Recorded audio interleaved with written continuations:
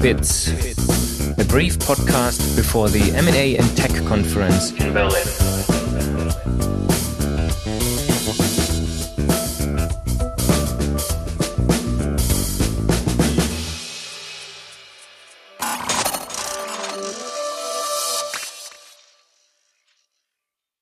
Welcome to another edition of Tech Law Bits, a podcast in preparation of the IBA M&A in the Tech Sector Conference in Berlin on March 23rd and 24th, so only a few days from now. My name is Martin Schirmbacher. I'm a tech and data lawyer with Herting in Berlin, and I already look forward to seeing many colleagues from all over the world, including the two of you I have on the line today in Berlin. Yes, first of all, a warm welcome to Elizabeth Weston from Stockholm, Sweden. Hello, Elizabeth. Hi, Martin. How are you? Very good. And Harry Rubin. Hello, Harry. You were co-chairing our technology law committee around that time when I joined it as an officer. Welcome, Harry from New York. Thank you.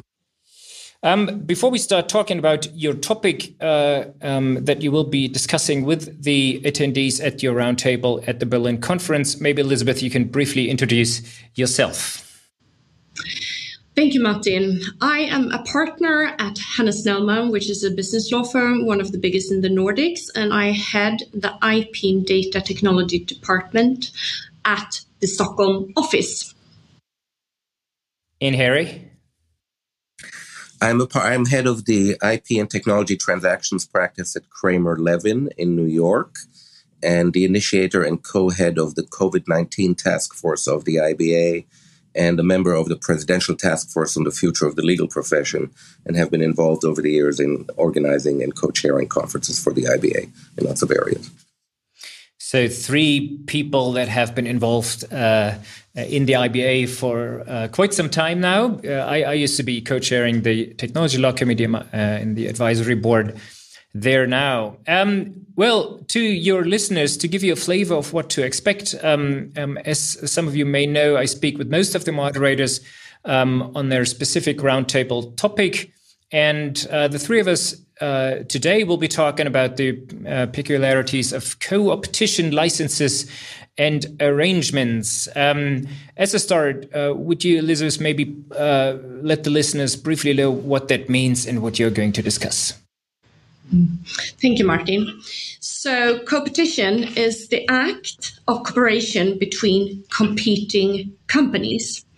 That businesses that engage in both competition and cooperation are said to be in co-opetition. And as you mentioned, this has been an area that's been very important during Corona, where we saw, at least here in the Swedish market, some Swedish companies collaborating with international companies to get in vaccines in the right time. And this, of course, as lawyers understand, cooperation between competitioners that do entail a couple of antitrust questions as well. But it's a very important topic, and it's also a topic that you often foresee in the tech industry between, like, for instance, a software supplier or hardware suppliers, that you compete, but you also cooperate in certain situations. Yeah, when we now have a situation where basically the capital markets are frozen, there are no IPOs, private equity is very inactive at the moment.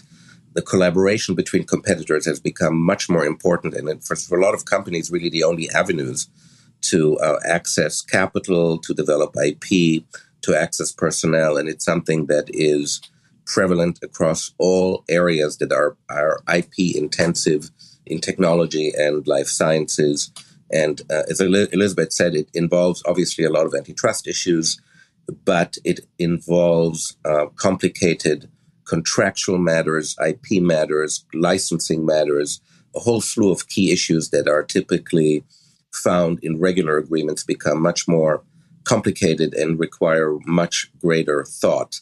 And there's really no sui generis approach to this. It has to be thought out very strategically and very carefully, medium term and long term. And so we're going to get into how people should approach this and how they should manage it and negotiate. Yeah. Excellent. I mean, the one thing that you mentioned, and I mean, you mentioned a lot of both of you, a lot of issues already. But one thing that seems to be on the table is basically the necessary exchanging of information, be it software, be it data, be it even prices. That is always crucial when you're talking to competitors. So, very high level, how is there a general approach to this to avoid the obvious antitrust issues, or would you say there's like something you should never do, or something? How do you go about when starting discussions with a potential co-opetitioner? Elizabeth, maybe you start. Well, I mean, is this important? I mean, if we go back to the case that I just referred to between Pfizer and the Swedish company BioNTech, where they together had brought different stuff to the table, and therefore together being also competitors, they could make sure that we got one of these vaccine that many of us received during this pandemic. I would say that it involves great companies, often sometimes listed companies. So I would say there is no situation that solves everything. It's like in a case by case solution that has to be found. And unlike Harry, I'm not an antitrust expert. So in these situations, we work together closely with our antitrust team so that they can really decide on the market and the companies that are involved and how this can be done. So it's a collaboration. I'm actually also not an antitrust expert, and we also get our antitrust lawyers involved. But I have to say that in most situations, because in the United States, these arrangements are subject to what's known as the rule of reason, and it's really a licensing situations, it doesn't usually trigger major antitrust concerns. But Martin, your question about exchanging information is very important, and it's very important from a confidentiality and IP point of view, because the question is, how do competitors actually exchange information without shooting themselves in the foot? And I think that's one of the things that we're going to get into in our session, to talk about what kind of confidentiality provisions, what kind of rules, what kind of processes people should institute in order to, on the one hand, to be able to engage in that transaction, but on the other hand, to make sure that they put a fence around their information so they don't reveal too much. That's one of the key issues from a contractual IP point of view. Right. And I would just want to add here that that's why the IBA is so amazing, because Harry and I, we get to talk to a lot of other practitioners, very different with different experiences from all around the world, because many of these contracts are actually cross-border. So you could have a Swedish company or a US company or a German company or a Chinese company. So we really look forward to be given like the national perspective from the people who will joining our table, and to hear about their experience and exchange best practices and share examples. And in fact, we're going to also discuss, to Elizabeth's point, choice of law and dispute resolution mechanisms, which in this particular situation is extremely interesting, because you have to think about what it does to indemnification obligations, dispute resolution, and all the rest. So there's a lot of very interesting creative things. And I'm going back to the original point. There is no prefabricated form for something like this. This really requires an understanding of the business dynamics and a strategic approach to the relationships. Absolutely. Obviously, that's what I thought when I asked the question. But you mentioned, and maybe that's the last point we could cover, you mentioned licensing as being crucial in the contractual situation. In what way would you say is that important, especially in the technology context? Obviously, it makes a big difference whether you're, like in your example, Elizabeth, a hardware and a software supplier work together, although they're competitors in one way or the other, or whether it's a manufacturing business. So what is the typical licensing issues you face when dealing with a competitor? I mean, obviously, again, this depends very much on the parties and what they're doing. But the key is to define what each party is giving to the other party, what each party can do with the IP that it is receiving, what happens with IP that is generated by both parties. And then again, that depends on the kind of structure that you create. And it can be software to software. It can be software and data. It can be hardware and data. It can be a million different things. But these cross-license arrangements really are the core, in a lot of ways, of this entire co-opetition arrangement. That's why, while the initial inclination is always to focus on the antitrust issue, it's actually the contractual licensing IP issues that really make this either work or fail. And that's why people have to think about it very carefully. And we're going to get into that in great detail.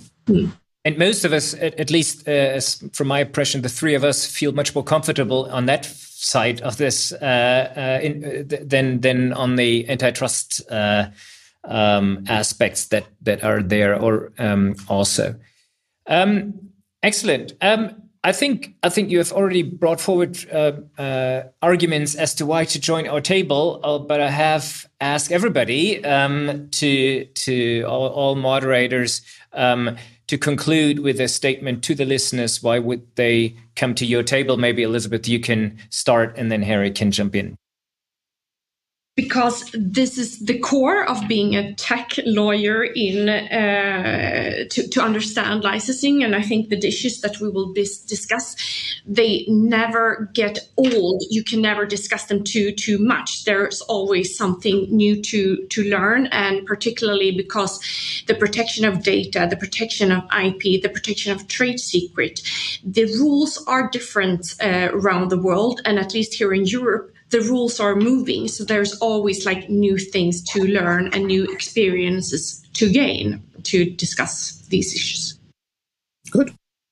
Excellent. Well, thank you both for joining me for this conversation. Very much looking forward to seeing you all in Berlin in a few days' time. You have a safe trip here. Thank you very much. Thank you. Thank you, Martin. Bye.